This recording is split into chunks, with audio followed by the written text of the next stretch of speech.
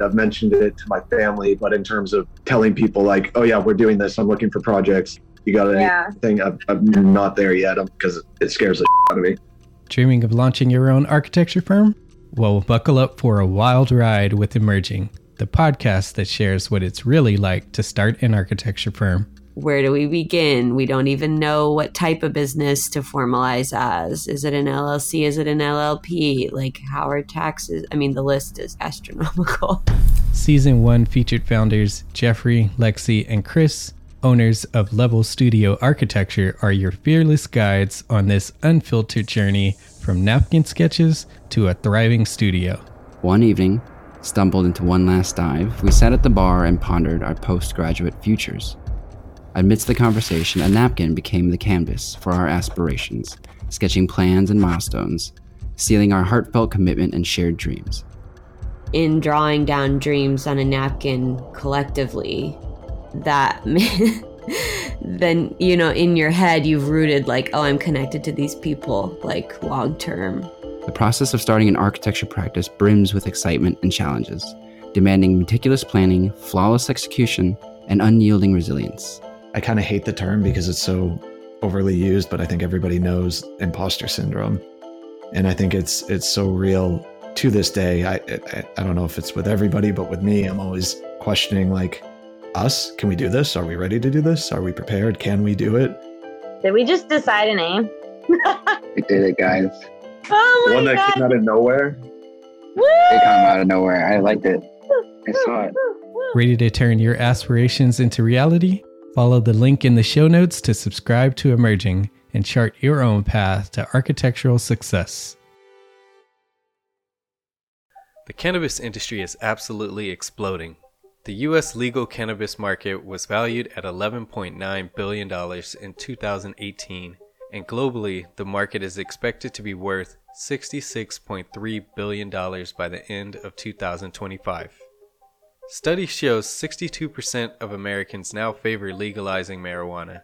In fact, cannabis has made its way into the mainstream market. Carl's Jr. offered the Rocky Mountain High Cheeseburger Delight, a CBD-infused burger.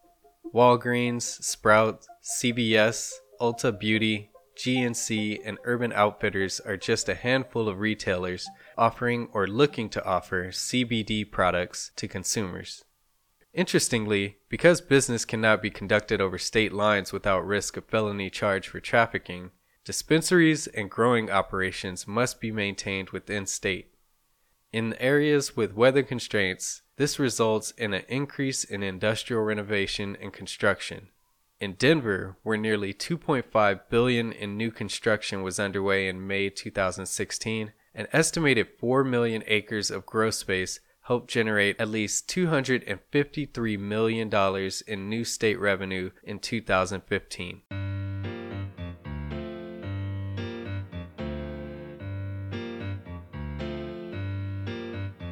This is Spaces Podcast, where we aim to elevate the appreciation and understanding of the spaces we occupy every day.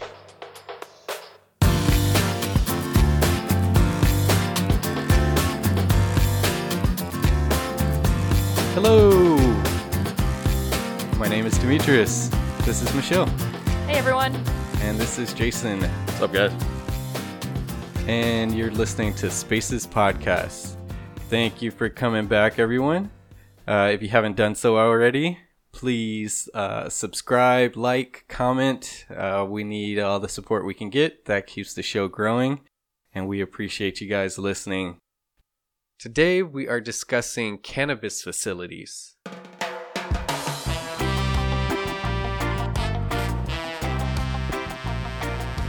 hungry. Need a snack. So for those that don't have been under a rock and don't know, marijuana facilities is a very, very quickly growing industry. I don't know if you guys are aware, Jason and Michelle. We have 11 states now that have legalized marijuana. Yeah, I wasn't familiar with the amount of states. I know they all just like the income coming from them. So yeah. I think it's only a matter of time before it just goes everywhere. Yeah. Can I first say, I feel it very important for me to say this. Okay. I have never, nor do I ever plan to do marijuana. I just feel it necessary to say that because if somebody's listening to this thinking like, hey, I thought like I still have not, Can and I you still do never plan to. marijuana or do you Smoke consume it, whatever. Utilize. Do is the right verb. How about utilize? Like whatever. Embody. Like we can. Yes, all of those things I do not. So however you want to phrase it. So anyway, I needed to say a disclaimer. Yeah. This is purely, and we're not gonna get into the political debate of it. This is purely Jason. We're not getting into the political debate. That's fair. We're just making a statement. You can debate it if you want. I'll just sit here quiet. We're talking more about the space and the design and all the things that go into what you have to consider when you get into this project. So, digging into this, 2018, the industry brought in $11.9 billion. So this is a freaking weed. Yeah. Let's tax that. Yeah. So.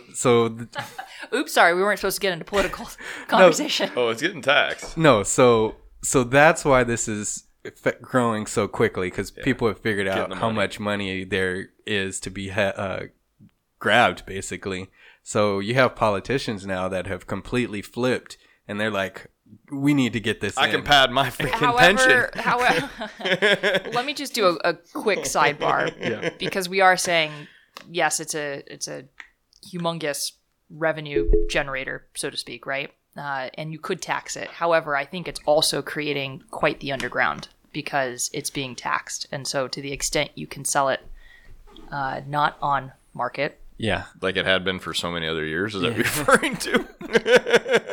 It's just creating a pretty significant gap, I think, between what's being sold legally and what's being sold illegally. Yeah. I don't think I really understand what you're referring to on that. I'll be honest. I think we're too close to really have substantial evidence of the comparison, I would say.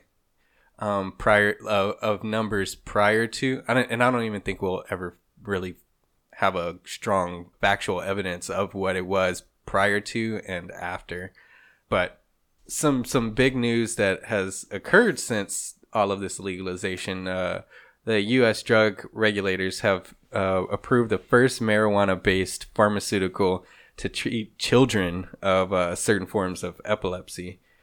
See, I think this is where I have a lot of desire for them to utilize product. You know what I mean? Mm-hmm. Because, I come from this whole idea of balance. You know what I mean? Light, dark, good, evil, all that kind of fun stuff. So if there's a disease out there, there's something that God's created somewhere, I think, you know what I mean, to be able to balance that. Mm-hmm. And because we've been so societally scared of doing things like that or looking at things properly as opposed to recreationally, if there's tons of studies that show how much these things can help, and it's no different than other plant-based drugs. I think it's important, for us to actually look at that, because who are we to deny some of these people relief if there's really no side effects? And I can't speak to any of that. You know what I mean? I really, really can't. But those I appreciate your open-mindedness on that, Jason. But those are the things that I get excited about. You know what I mean? Those are the things that I want to see more of. You know what I mean? And understand what that truly looks like. So that stuff I get excited about because. Yeah, and there's a big push in the athletic world, as opposed to getting shot in the knees and joints or whatever with these. I'm all for all that because I did all that. Yeah. So as opposed, in lieu of getting those shots, those injections, their argument, a lot of athletes' arguments is marijuana has it can reduce some of the inflammation and pain that they deal with on a constant basis, so you don't get addicted to these really tough pharmaceutical drugs, and then you can kind of supplement that with this or replace that with this potentially so this is, see, I can't be open-minded. I appreciate it, I really do. So as some things to consider with right now, we're at this weird point where federally it's illegal still, but on a state level, so many states have passed these laws to approve it, but it makes this weird dichotomy or weird gray area where it makes it difficult for businesses to gain legal advice and to actually get financing and have some bank services. And that plays a role into design, actually. Sure. And then difficulties getting insurance. for certain services that they, or certain claims that they may have to put in. So before we get completely into this, to understand more about it, you got to go back in time.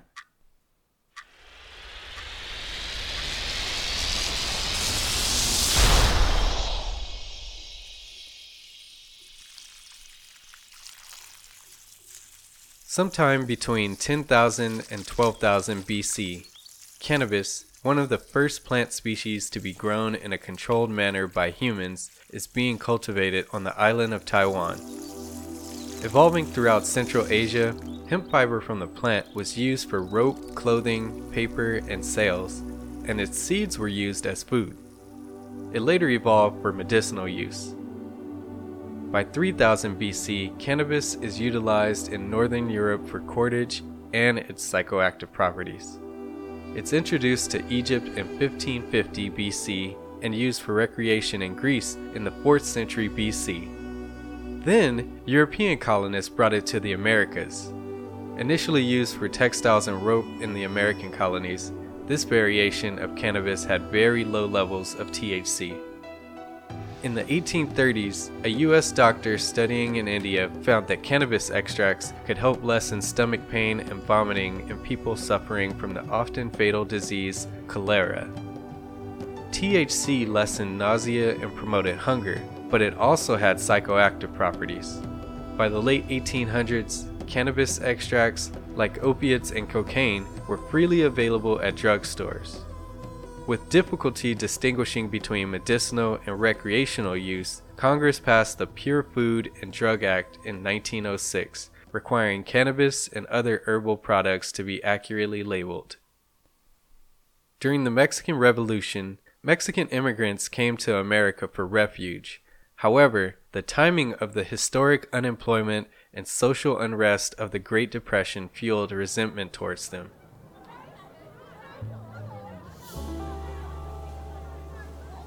Simultaneously, the rise of suggestive jazz music and its associated black culture made white Americans uneasy.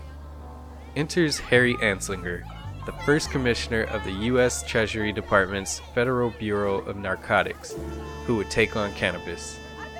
Some critics suggest his true motive was business, and elimination of the hemp industry helped his interests in synthetic materials.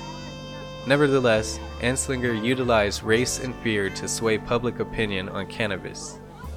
Mexican immigrants were believed to have introduced recreational use of cannabis to American culture, so Anslinger referred to cannabis as marijuana, a more Spanish-sounding word to be associated with Mexicans. He is quoted saying, "There are 100,000 total marijuana smokers in the U.S., and most are Negroes, Hispanics, Filipinos, and entertainers. Their satanic music, jazz, and swing result from marijuana use. The marijuana causes white women to seek sexual relations with Negroes, entertainers, and any others." In another statement, he explained, quote, "Reefer makes darkies think they're as good as white men," end quote. Anti-narcotics campaigns sensationalized stories about the threats of narcotics and depicted cannabis as the drug of murder, torture, and hideous cruelty. By 1931, 26 states had passed laws prohibiting it. The Marijuana Tax Act of 1937 was the first federal U.S. law to criminalize marijuana nationwide, taxing the sale, possession, or transfer of all hemp products and criminalizing all but industrial use. The last U.S. hemp fields were planted in 1957 in Wisconsin.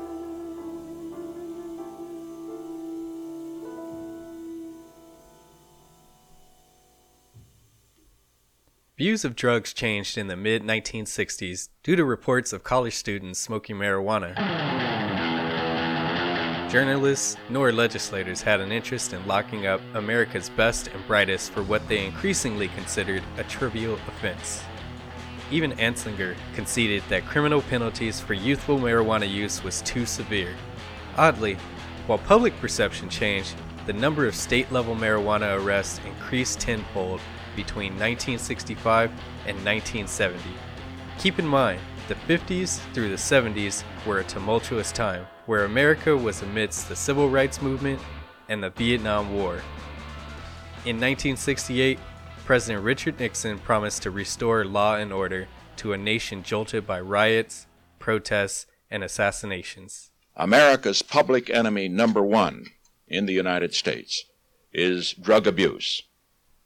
In order to fight and defeat this enemy, it is necessary to wage a new all-out offensive. He declared a war against drug abuse. Fundamentally, it is essential for the American people to be alerted to this danger, to recognize that it is a danger that will not pass with the passing of the war in Vietnam, which has brought to our attention the fact that a number of young Americans have become addicts as they serve abroad, whether in Vietnam or Europe or other places.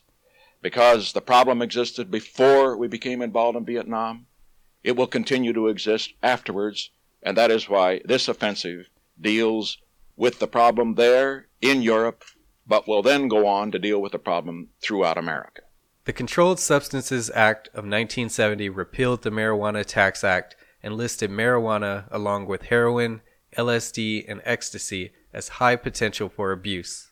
This act loosened penalties for some kinds of drug violations while expanding the powers of law enforcement.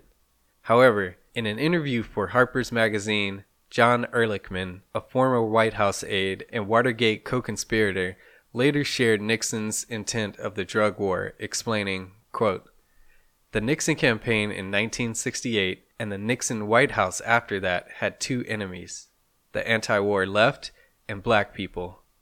We knew we couldn't make it illegal to be either against the war or black, but by getting the public to associate the hippies with marijuana and blacks with heroin, and then criminalizing both heavily, we could disrupt those communities.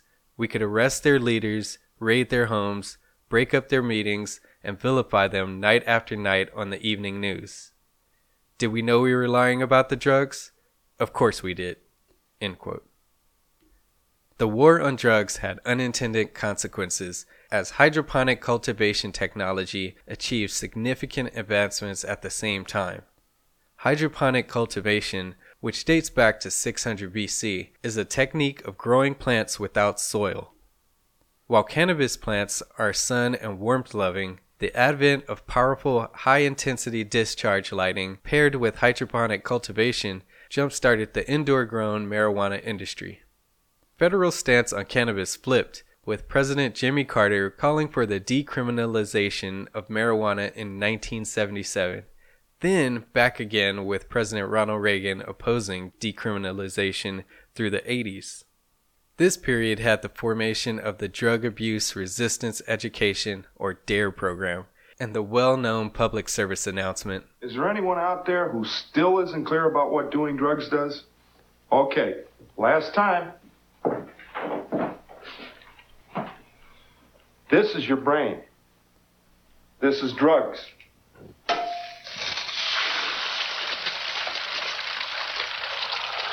This is your brain on drugs. Any questions?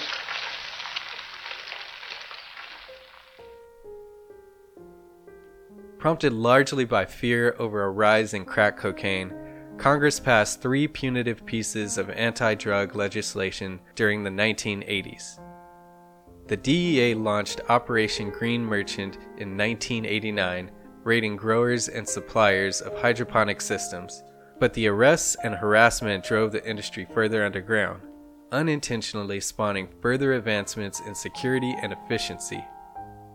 Under President Bill Clinton, 22 states and the federal government passed the 3 Strikes laws, which mandated stiff prison sentences for a person convicted of a 3rd felony, effectively making simple possession of marijuana dire, no matter the situation. While Black Americans consumed cannabis at a nearly identical rate as white Americans, they are nearly 4 times more likely to be arrested because of it. Although public views on cannabis began to shift in the 1960s, including a report from the National Commission on Marijuana and Drug Abuse in 1972, which recommended partial prohibition and lower penalties for possession of small amounts of marijuana, the decades of harsh drug policies and targeted implementation contributed to the U.S. prison population boom from 200,000 people in the 1960s to 2.2 million in 2016, with a large percentage of the population being Black and Hispanic. Reports and advocacy addressing policing, the prison system, and national drug policies have slowly illuminated concerns nationally, leading many to reevaluate their stance on such issues. California passed the Compassionate Use Act of 1996, becoming the first state to legalize marijuana for medicinal use by people with severe or chronic illnesses.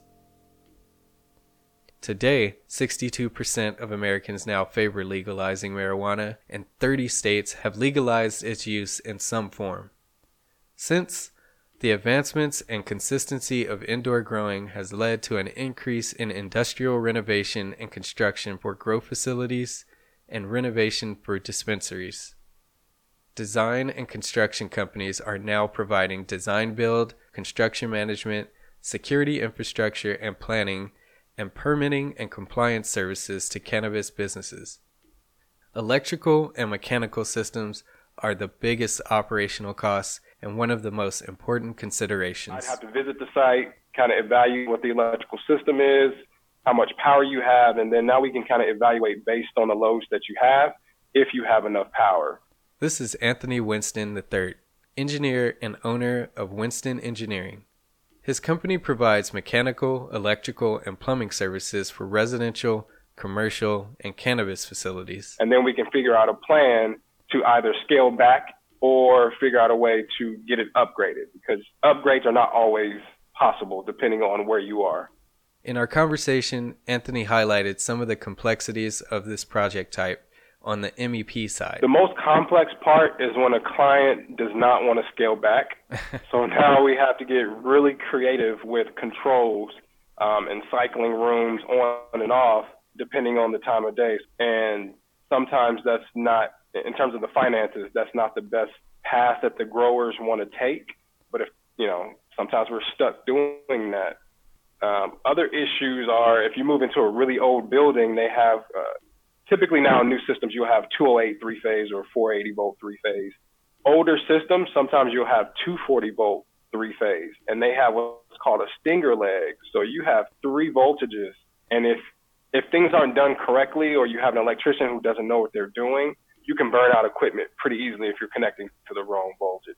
I don't know if we want to talk about this. On the HVAC side, depending on how old your building is, now you have to deal with insulation, and then also if you have a really old roof, you can't put condensing units on the roof. Otherwise, you'll have to do what's called a seismic retrofit, which is very expensive. Cannabis has a very distinct smell. Venting is critical. When you're talking about venting is the smell. So obviously getting the proper carbon filters and things like that, because the city or county ordinances will require that anyway. When it comes to HVAC, you have your blowers, you have your condenser, which provides the cold air. All you're essentially doing is where the return escapes the building, you're inserting a carbon filter.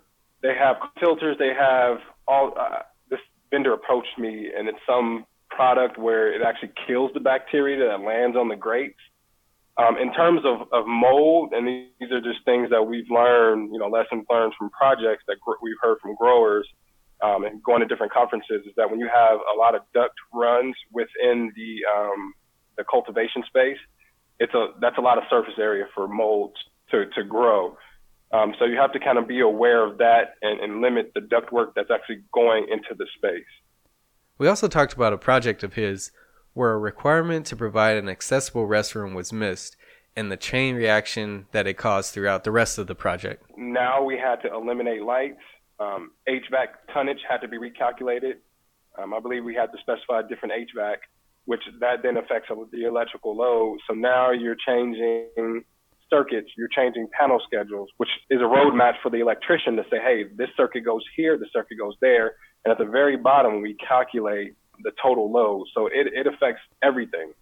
So that's why it's really critical that you have an architect who really knows what they're doing, because they're going to be the quarterback that sets the tone. Any other thoughts things that you would want to get across to people?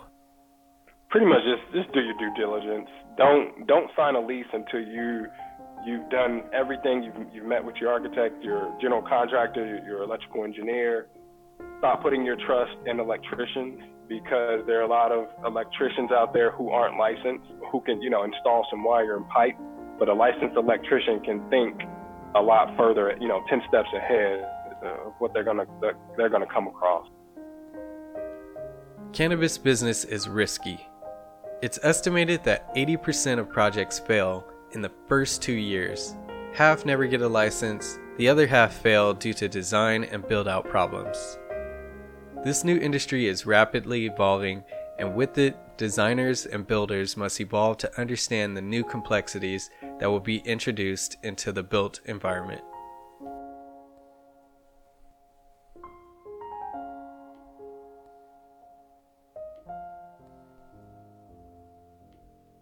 Okay, so now we got a little bit of an understanding of where we've come from.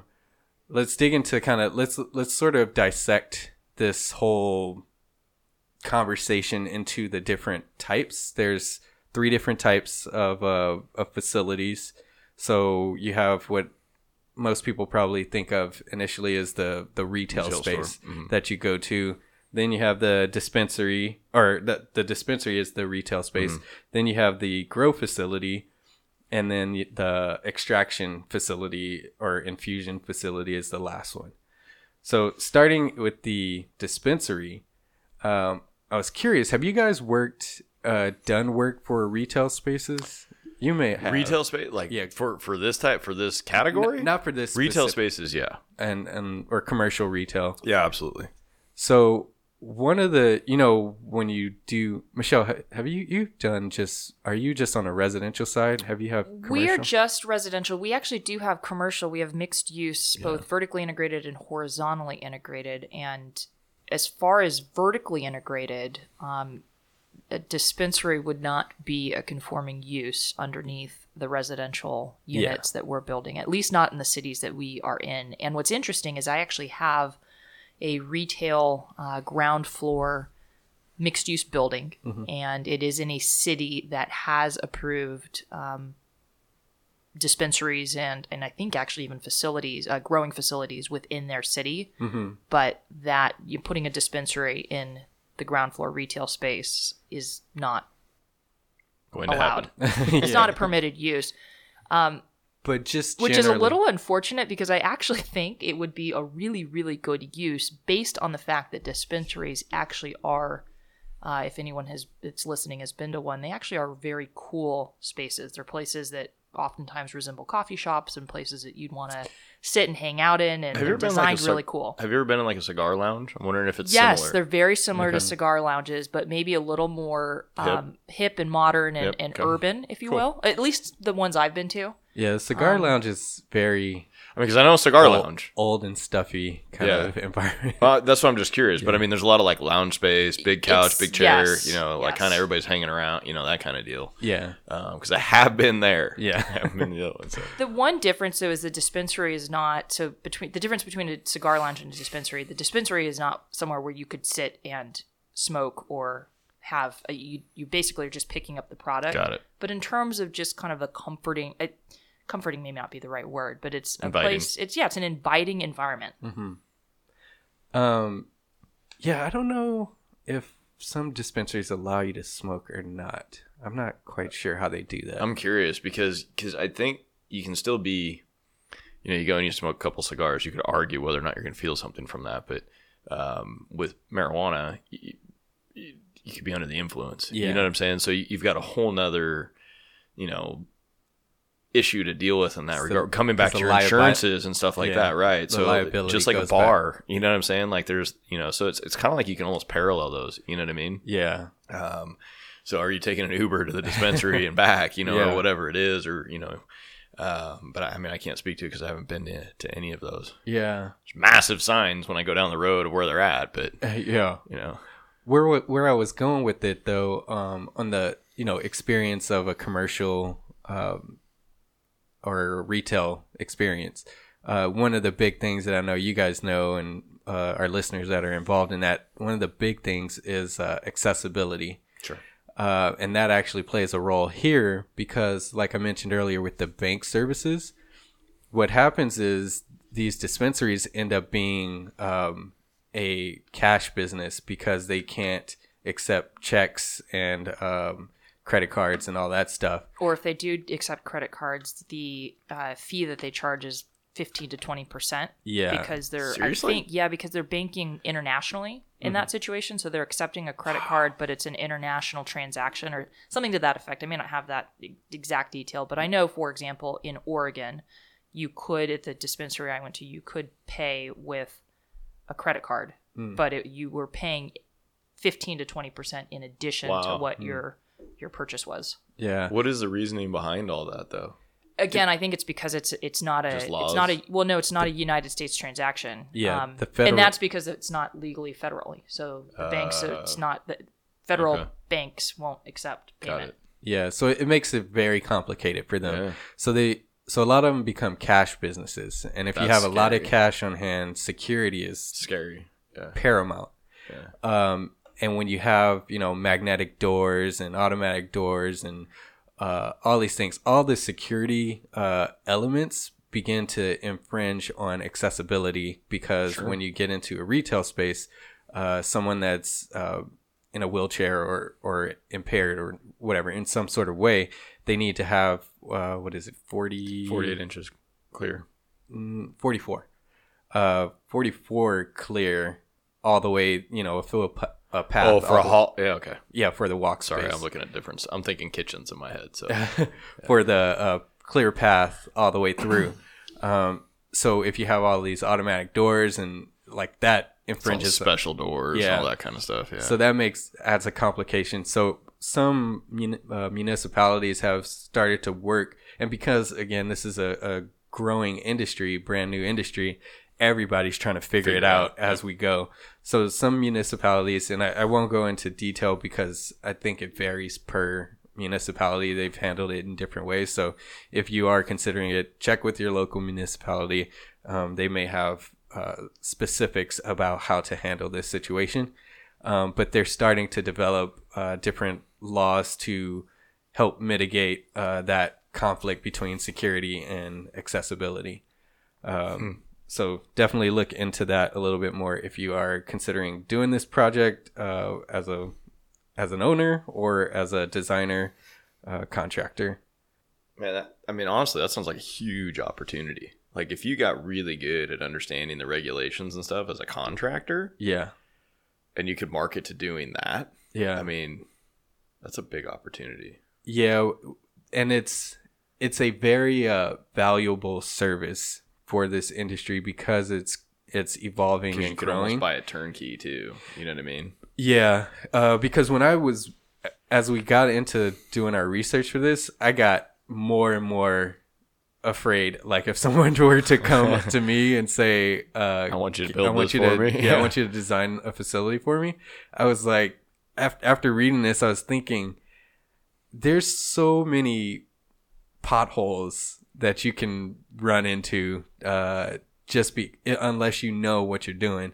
Because as we go through this, you'll see there's a lot to consider that when I initially thought about marijuana facilities, it's like, oh, that's pretty easy. It's just some plants and, it's not that big of a deal. But as you dig into it more and more, you have to know what you're talking about, and you have to have a good team of electrical, mechanical engineers that know what they're talking about and know what they're doing to make sure the space works. On the topic of just dispensaries, though, it's interesting that a dispensary is any different than just a pharmacy, right?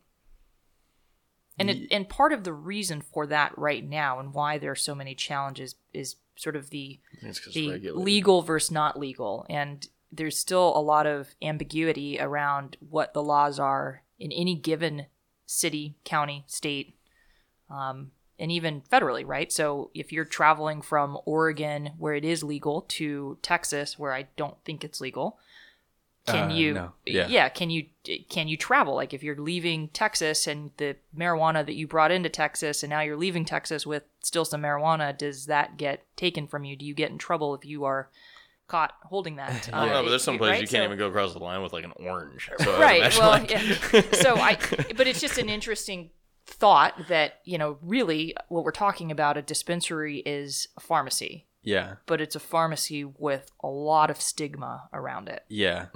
So that's the big hurdle, is the stigma. And once we I don't know if we'll ever nationally get over it, but once that hurdle is kind of climbed in, I think a lot of this will start to evolve a lot faster. The conversation of how to handle this legally and code-wise will be able to evolve a lot faster. Like Denver right now is kind of leading the way code-wise. They're setting a lot of precedent as far as how they're handling issues. They've actually established an occupancy for, which I'll transition into grow facilities. They've actually established a code occupancy for grow facilities, because initially you would sort of instinctually you would think a grow facility is like a greenhouse, right? Mm-hmm. But because of the electrical loads that are required, the amount of people that are in there is very different than what a greenhouse would be. So greenhouses are usually a U occupancy, so it's like a very low occupancy, more storage than people being in there. So they've completely shifted or established the thinking of what this is, and they call it a F1 occupancy, which has a lot of specific requirements. But I won't outline, every single element to that, but just for everyone to know, that's kind of what they have established as the occupancy, and I think people will start to take that. And when somebody creates something, they'll kind of make some slight changes to make it their own. But they're probably generally going to be established as a F1. Before we get too far into the grow facility, because I think that's a really interesting space when you start to think about the nuisance to neighboring uses. And nuisance is a huge and word. The nuisance to even the people that are working within that grow facility, and the risks that they are exposed to through different gases and such. Yeah. But before we get there, I do want to go back real quick to just the dispensaries. For anyone that's not been in a dispensary, and Jason, it sounds like you've not been in one before. Nope. Demetrius, have you? Yes, that means yes. Right there, that means yes. What, it's either a solid no or it's a how do I deliver this? No, I'm trying to remember. Yeah, So- I don't think I've actually been in. No, I have. Okay, so like I said, what I wanted to say though is that I want to be really clear that it's not as though you just walk into a retail space and you've got marijuana and edibles and everything else at your fingertips. Really what happens is, in a lot of ways, it feels almost like you're going to a doctor's office. So you'll enter into a room or a hallway of sorts, and then you'll go up to a window, at least the 3 or 4 that I've been to in my time. And you'll go up to the window, and when you're at that window, they will ask for your driver's license. They typically, if I recall correctly, take a photo of you. And then you are actually entered into a database. So there is record that you've attended, and then they actually hold you until they have space or room in the retail facility or the retail dispensary for you to actually go in. So they'll call you in with your group if you're there with friends. Yeah. And then, so it's kind of a very controlled environment. It's not as though people are just coming and going as they please. Yeah. When about was this that you went to one? So no. I'm truthfully, I'm actually not a recreational marijuana user. Well, I don't really use marijuana at all, but just for fun. Or really? No, I really don't. I wouldn't even know where to buy it in California. I'll stop cross-examining you. You don't have a guide. Well, the first time we went actually was on a weekend trip right after it became legal in Colorado. What year was that? 2013, maybe 14? Probably. It's been several years. Sounds about right. And so that was the very first time. And what I actually found to be the most fascinating about that is the people that were in the dispensary were not young people. No, they were baby boomers that looked like our parents. I Yeah. kid you not. Yeah, They no, I agree. looked like any one of our parents. We're not The talking hippies. No, we're not talking hippies. We're talking like just average people that you would just Yeah. average moms and dads. Like honestly, it was really It's- really the fascinating. funny thing is the whole stigma behind it is everybody's always thinks like drug use is youth and all that kind of stuff. It's actually not that way. It's far more because they can't afford it. Like people don't understand. Like they usually can't afford to do this. The people that have the disposable income are the ones that are usually going and doing those things. So it's just funny because I've heard the same thing like multiple times. Yeah. So The other facility that I very much remember was in Portland, Oregon. And that was one where it was such a cool environment. I mean, it almost felt like it could have won a design award. Yeah, It just, cool. it felt really cool. The materials that they were using, the plants that they were using, just their branding, all of it was just really, really neat. Was that around the same time? Or No, like, that would have been probably 2016. okay. Again, And- right after Oregon had approved it, which I don't know, maybe 16 or 17. Yeah. So the reason I ask is because when I think I've only been to one, and it was in Canada actually, and it was a similar, process to enter where you enter in a database, and it was a medical marijuana facility. So when you go through that process, that's what it is, the screening for medical purposes.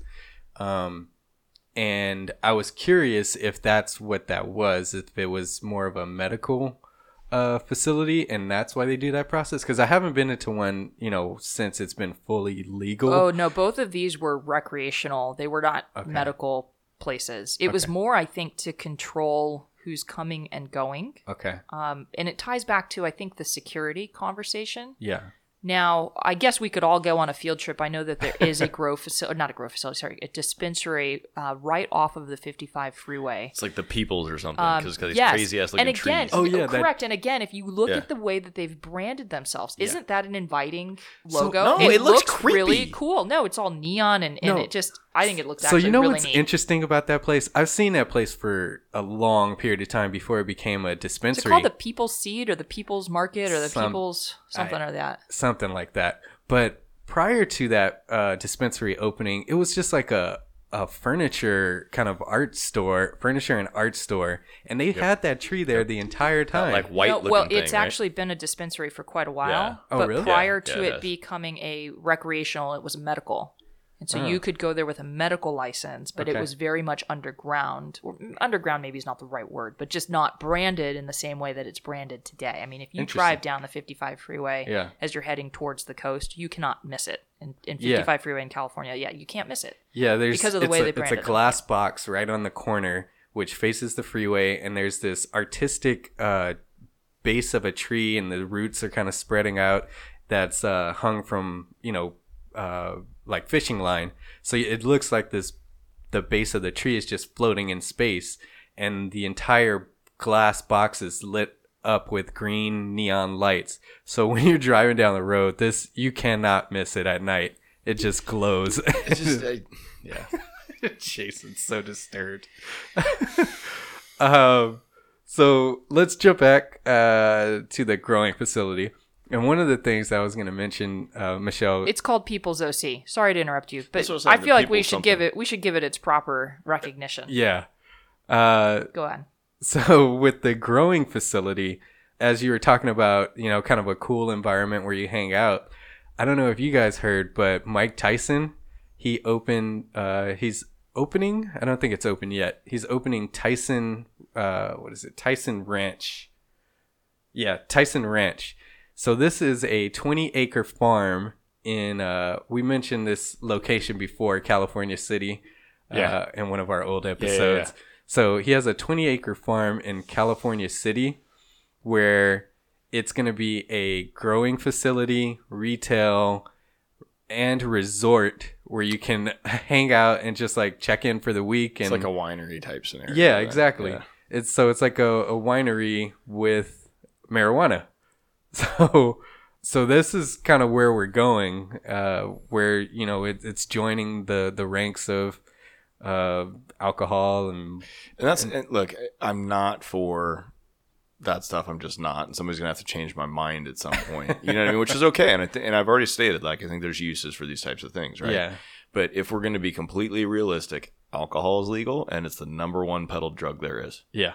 You know what I mean? So no matter what anybody wants to say, it's a drug. Yeah. And it is legalized. People make money off of it. The government makes money off of it. So it's like, let's at least be willing to recognize the fact that it exists in different forms. You know what I mean? So yeah. And people aren't drinking wine because they like grape juice. Just so we're clear.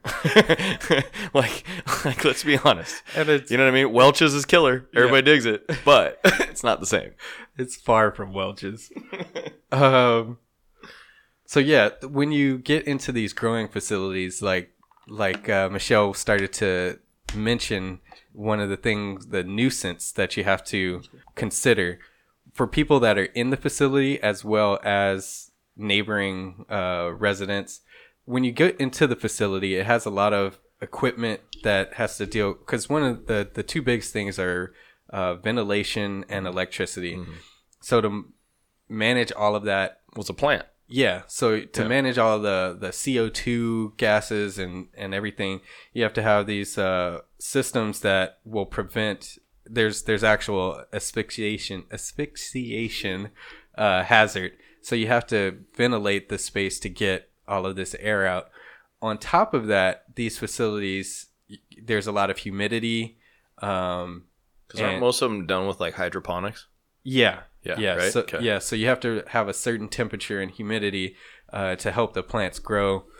And with that, obviously, you have concerns for mold. Sure. So if you are a building owner and someone comes to you to rent a space that's going to be turned into a growing facility, if it's permitted, that's one thing you have to consider, is that, you know, this process can wreak havoc on a building that is not designed for this process. So you have to consult with someone that can either upgrade the shell of the building to handle this, or you can't. It will destroy your building. Well, and there's a couple things to consider. Like, I know mold had become like the biggest, scariest thing like in the construction industry like 10 years ago, right?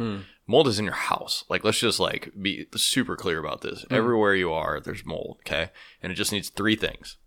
It needs a food source, it needs moisture, and it needs air, oxygen, right? So as long as you eliminate one of those things in some form, so with either construction materials not having something to feed upon, right, in the walls and that type of stuff, or the proper balance of air, or the limitation of humidity, you're good. So it can be done, and it can easily be done, but you can't just walk in any other building, I think, is what you're trying to say, and just expect to be able to do this. Yeah, because that environment, the temperature and the moisture in the air, the mold is targeting those food sources, so it starts to attack the insulation, the drywall, even your structural system can start to deteriorate from those from that environment.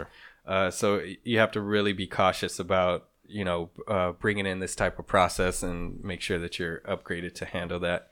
So on top of that, like I mentioned, you have all of these gases that you need to be concerned about, and then there's different ways to handle the gas, because some don't allow like open butane, which is one process. So they have another one that's a what do you call it? It's a compressed liquefied version of CO2. And when they have these specific processes like the compressed liquefied CO2, it has to be moved to a separate room, or contained in a separate room. And with that room has to be on its own, its own CO2 detector. Okay. In case of a leak. Sure. So there's a lot to consider when you're dealing with that. And then going back to the nuisance problem in general, you have to have certain ventilation that prevents it from annoying your neighbors. So it will vent the room and then basically mask that smell so that it doesn't bother other people. Mostly related to skunk like odors, right? Like just the smell of the grow. The other thing that to think about too with the facilities, similar to the dispensary, so most of the time you see dispensaries in kind of industrial areas, I think. Facilities, though, also probably more often than not warehouse-like spaces. Yeah.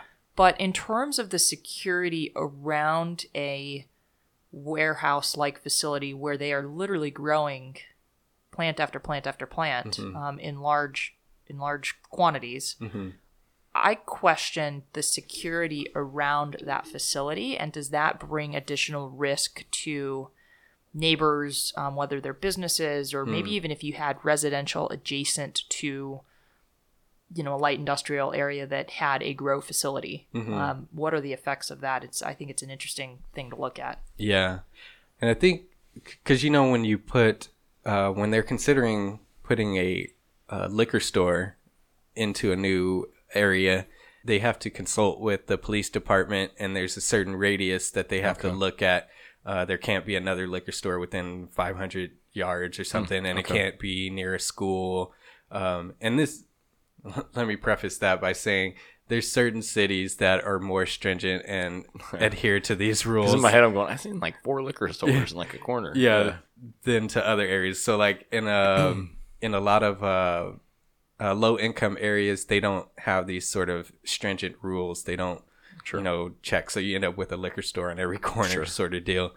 So I'm curious if we've gotten to a point, which I'm sure they are going to at some point, is start to dig into that radius and understanding. I think right now that radius is so big, you know what I mean? Just by geographically, because there's not that many around, they probably haven't had that issue, you know what I mean? But as it becomes more and more accepted is probably the proper term, I think you'll start to see that. Yeah. And then another element, when you look at the grow facility and the warehouse space, to maximize their output, people are now going vertical with their growth. So now cities have to consider, do we change the occupancy again to accommodate this vertical nature? Because they're using in a warehouse, you have the height. So now they have to figure out how to classify that. Classify that vertical growth and occupancy in these spaces. Yeah, I mean, with that comes all sorts of other things for building too. I mean, because now you have things that are flammable and all that kind of stuff going higher and higher, which means different systems, you know what I mean? I don't know if sprinkler systems work because hydroponics, if it's going to have to be a foam based, you know, all sorts of stuff. The other, for sure. And as we talk about, you know, going vertically to increase the number of plants that are being grown, one of the things that we read is that there are, in some of these larger facilities, up to 100 employees. And you kind of think a facility, well, wow, they're just growing plants. There's not that many people there. Yeah. But the reality is there's a lot of employees and people that are actually in that facility. So you have parking requirements, obviously. And then the fact that the facility is not just an 8 to 5 type of operation, that you actually could have employees there around the clock. Yeah. Again, taking that into account as to where is that located? What does that space look like? Is it well lit? How's it secured? How is there security around it? Oh, it's well lit. which is actually so and that makes me you're exactly right, because there is a very, very high electrical requirement, right, for these facilities. And so then I ask, well, are they doing anything yet to, you know, we're talking about all natural, you know, are there solar considerations? Are there facilities that are using solar? Yeah. Is solar not enough to actually? I'm thinking in the room right now, we got somebody that can find the land. We got somebody that can draw it. I can figure out how to build it. Let's just blueprint this son of a gun and just roll, man. I'm just saying. So I think they're too early. You guys can take your fees however you will. I'll take it in cash, though. Off the record. It'll be hard to know whether the product we produce is any good, though, Jason, if you're the operations guy and have never smoked. As the operations guy, I think you don't want me smoking it. You guys can. You can dream something up. You can think big over here, and then I got to be the one that's dialed in. So, on that note of electricity, they were saying that these light bulbs are operating at 1,000 watts each. They drain big. Yeah. I think they're probably too early in this industry to have switched to considering a net zero type of facility or energy conservation. They're just trying to, get their legs and get the product out. But I'm sure that's probably on the horizon of starting to evolve into, a more efficient growing facility. But it's a massive drain electricity wise. I actually have a friend that works for an electric provider that said they're actually getting a lot of pressure from because the grid can't handle this yet. And they're actually getting a lot of pressure from government in these states where that's interesting, where it's legal. They're getting pressure from the government to figure it out and get the grid into a into a sustainable dynamic for that stuff, right? Into basically being able to handle this industry. Wow. Because there's a lot of money to be had, to be made. So money drives it all. Yeah, so it's an interesting dynamic where now you got government pushing on electric companies to figure it out at all costs. Do we have any idea how much water it takes, and just how is the water? Is it just going through pipes within a facility, or is there some other sprinkler system that? I think hydroponics is usually like a drip system, right? Drip systems in tubs, because the plants literally grow in water. Okay. So I learned about this, no joke, like the hydroponic portion of it, like last week. Oh, really? Because of a buddy of mine who can basically do anything, and he built the systems for a buddy of his that was doing hydroponics, right? Okay. And so they literally grow in water. It's almost like, from what was described to me, and I apologize if this is not correct, but from what was described to me, it was like almost like the plants are on like little like floating islands inside of these things. So they're grown in water, not soil.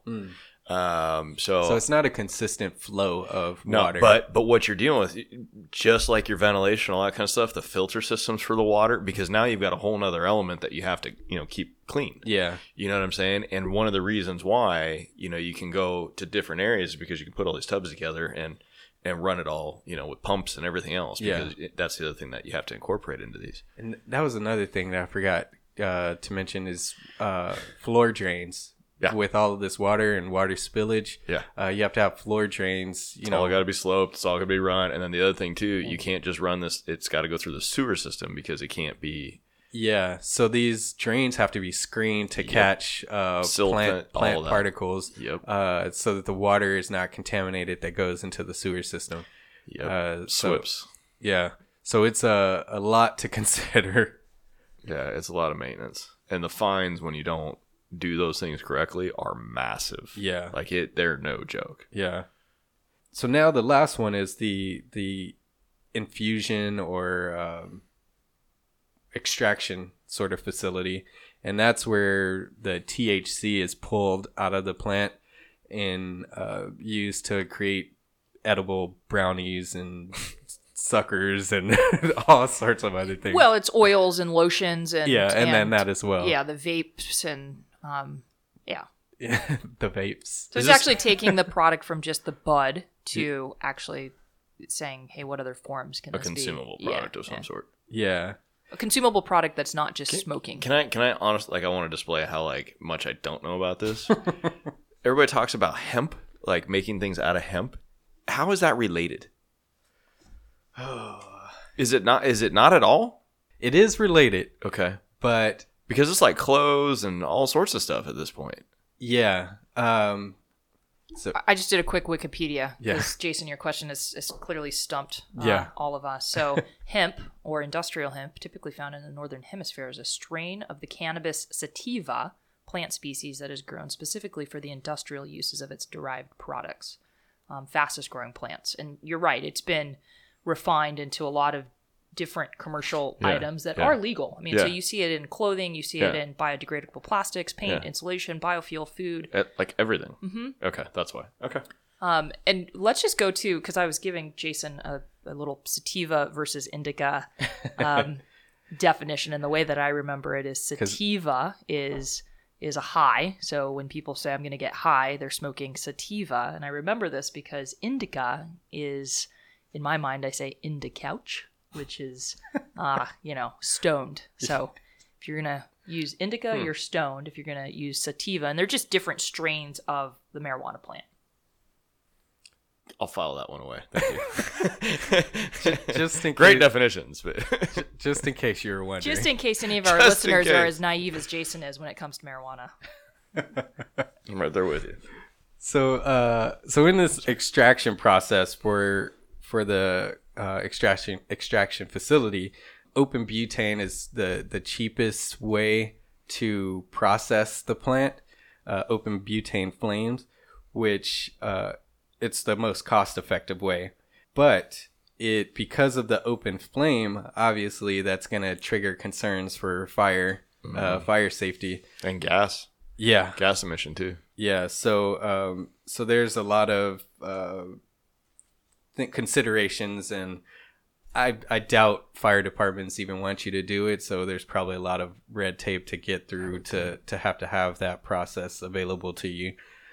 The other option people do is a cycles of butane in a closed loop system. So this butane kind of cycles through the plant within a contained system. It's like an oven. Yeah. Essentially. I mean, that's kind of, just really simple, like picture painting. It's like an oven. Sort of. I think so. I haven't seen this system, so I don't know 100%. But the problem is that there's no what we call UL listed, or so that's just like a testing branch that usually tests certain equipment. Provides credibility, basically. Yeah, so it provides credibility to certain equipment, and most jurisdictions will permit that particular equipment because some agency has already tested it and make sure that it's not going to blow up on you. Standards. Yeah. But this type of equipment is not UL listed, so you have to have a engineer sort of study and design and stamp and approve the system to get it approved. Oof. So that's another process to have to think about. A lot of liability on that side for that guy. Yeah. Obviously, then you have all of the hazards that come along with that and the potential of butane escaping, as well as the fire systems that you have to have, or life safety systems you have to have involved. We mentioned it a few times, is CO2 detectors, obviously fire systems, and those type of protections to, safeguard.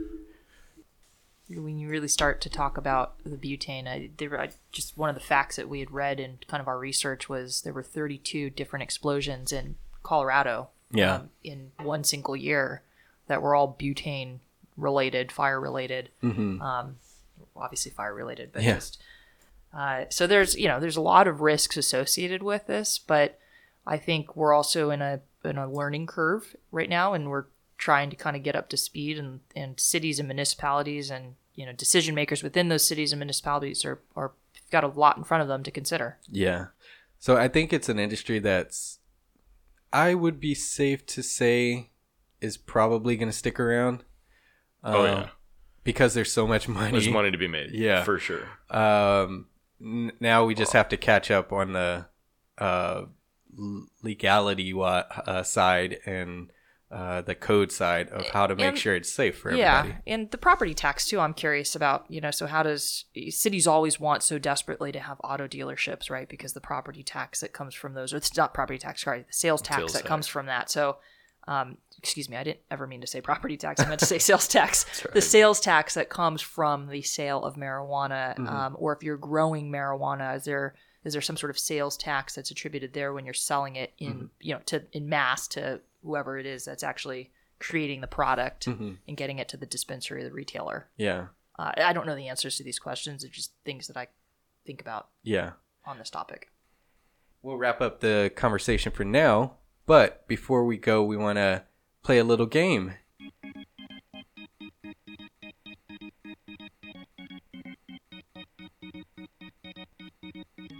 And I'm going to win. And a surprise for you guys, this game is sponsored. For the first time, we got a sponsor. Yeah. Yourself a sponsor? Yeah. Who we got? Frito-Lay? Cheetos? That would make sense. Sorry, I had to. Yeah, and then You can't loft me a softball like that. That's not fair. I wish we had someone like that. That would be that would be the sickest sponsor for a show like that, though. Oh, geez. No, we didn't get Frito-Lay or Cheeto or anything. Cheeto's part of Frito-Lay, but whatever. Yeah, my fault. No, so our cool. our sponsor is Lyft Gift, and I will fill Lyft Gift. Lyft Gift. Yeah. Lyft Gift. Yeah, because you get high. Oh, Lyft. Okay. Gift. So I was just crapping on somebody like this whole episode that's sponsoring us, is what you're saying.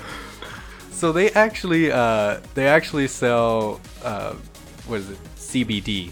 Okay. So it's a little bit different, and I'll explain a little bit. CBD is all over the place right now. I don't know what it is. CBD is an oil, correct? So it's a naturally occurring compound that's found in the cannabis plant. This is one of the things that a lot of athletes are pushing is the CBD. That's what I'm saying. I'm seeing it everywhere. But Lyft Gift carries a wide range of products from highly reputable brands. Highly reputable brands in the CBD industry. The offerings include a variety of administration methods, edible, drinks, topical solutions, and even products formulated for pets. Lyft Gift has partnered with reputable brands that perform lab tests on their products. These tests ensure against purity and quality, and in fact, many of the brands are operated by licensed pharmacists. Right on. You can use the code SPACES at checkout, SPACES. I think we get like a 15% discount for our listeners. If you want to check them out, it's Lyft Gift, and that's LIFT-GIFT.com, liftgift.com. Do. Awesome, thank you. So they're sponsoring this game that we're gonna play. Oh, okay. So we'll do 3 questions. Question 1: what is the safest way to use marijuana? 1. Not. And their options are 1, a bong with ice and cold water. 2, vaporizer. 3, a joint or blunt in natural wraps. 4, direct consumption, eating marijuana products. Or 5, smoking pipes. Oh my god, I have no idea. I'm going to say filter through ice and water. I'm going to say 3, joint or blunt in natural wraps. Direct consumption. Oh. Eating it is the safest or healthiest option. Gosh, I really don't think that is the correct answer. And here's why. An edible takes several hours for it to actually mean it's not safe. impact, for you to actually feel something. Hold on, doesn't mean it's not safe. No, because the problem is eating it, then you eat too much, and then the next thing you know, you're completely out of your mind. No, I don't. Like, I know none of that. Like, legitimately know none of that. What is the reasoning So I'll take your words behind for why it, that would be the safest way? And what is this reference? Who's actually I think created- Michelle's utilized this far more than she's leading on to right now. This is hitting like a hot spot, man. This is marijuanagames.org. Very credible, I'm sure.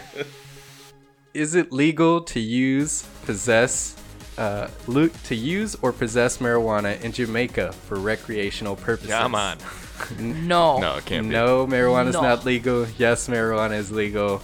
Or 3, it is legal in some areas of the country. I'm going to say no.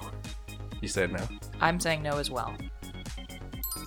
It is illegal to use, possess, buy, sell, or transport marijuana in Jamaica, according to U.S. Department of State. So you guys both got that. Can smoking pot regularly lead to cancer? Yes. Yes, smoking pot has been linked to cancer. No, there's no link between smoking pot and the developing cancer. Or there are insufficient studies researched to make an accurate determination. Oh, crap. It's going to be the last one. 3, the last one. What was your answer? That's what I said. It's going to be the last one. Yeah. There are not enough studies. I said both first, so I win. We are the champions. Like together? I think that happened last time we did one. Yeah, you guys always answer the same. She follows me. Smart choice. Wait, Jason, no. He originally said 1, yes, linked to cancer. And then when he read the last one, you're right. And I was like, oh, it's going to be that one. Because they're all indecisive people that are smoking this stuff. I don't know about Okay, this. so we'll do one last one to break the tie. Okay. And it's first person who answers. But you have to buzz by saying your name. Okay. Why does using marijuana cause an increased appetite? 1. Dilates blood vessels, leading to increased call for energy or hunger. 2. Activates CB1 receptors and regulates insulin. 3. Stimulates subconscious memories of food and eating. Or 4. Marijuana use causes dehydration that is misinterpreted by the body as hunger. Man, your name is your buzzer. Yeah. I'll say Jason. I'm gonna go with 4. Michelle, you want to give an answer just in case? 1. Yeah. Dilates blood I vessels, agree. leading to It's increased either one call of for those. energy. All right. Marijuana regulates insulin. Man, we both suck. All right. Wow. That's a little too much science for me.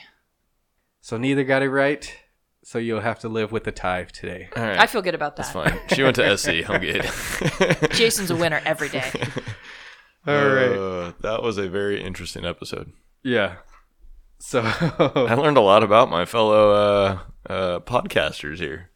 Podcasters. There you go. My point exactly. Thank you again to Anthony Winston III for joining me and providing his insight into mechanical, electrical, and plumbing services for cannabis facilities. You can find out more information at winstonengineeringllc.com. That's WINSTON engineeringllc.com. And thank you again for hanging out with us. If you haven't done so already, please subscribe. And while you're there, please rate, like the show, and forward a link to your friend. Your support is the only way that the show grows. Don't forget to check out spacespodcast.com for more info. But before you go, next time on Spaces Podcast. There are key elements that we need to focus on in the building industry, and it's air leakage. We need to reduce the amount of air leakage that leaves our house. So That's just the ceiling of the house, insulation, weather stripping, all that type of stuff, right? And flashing, proper flashing. Okay. So air sealing is kind of like the biggest factor for us, because if you have a bunch of conditioned air going into the home, but you have a bunch of air leakages, all of that conditioned air is leaving the home.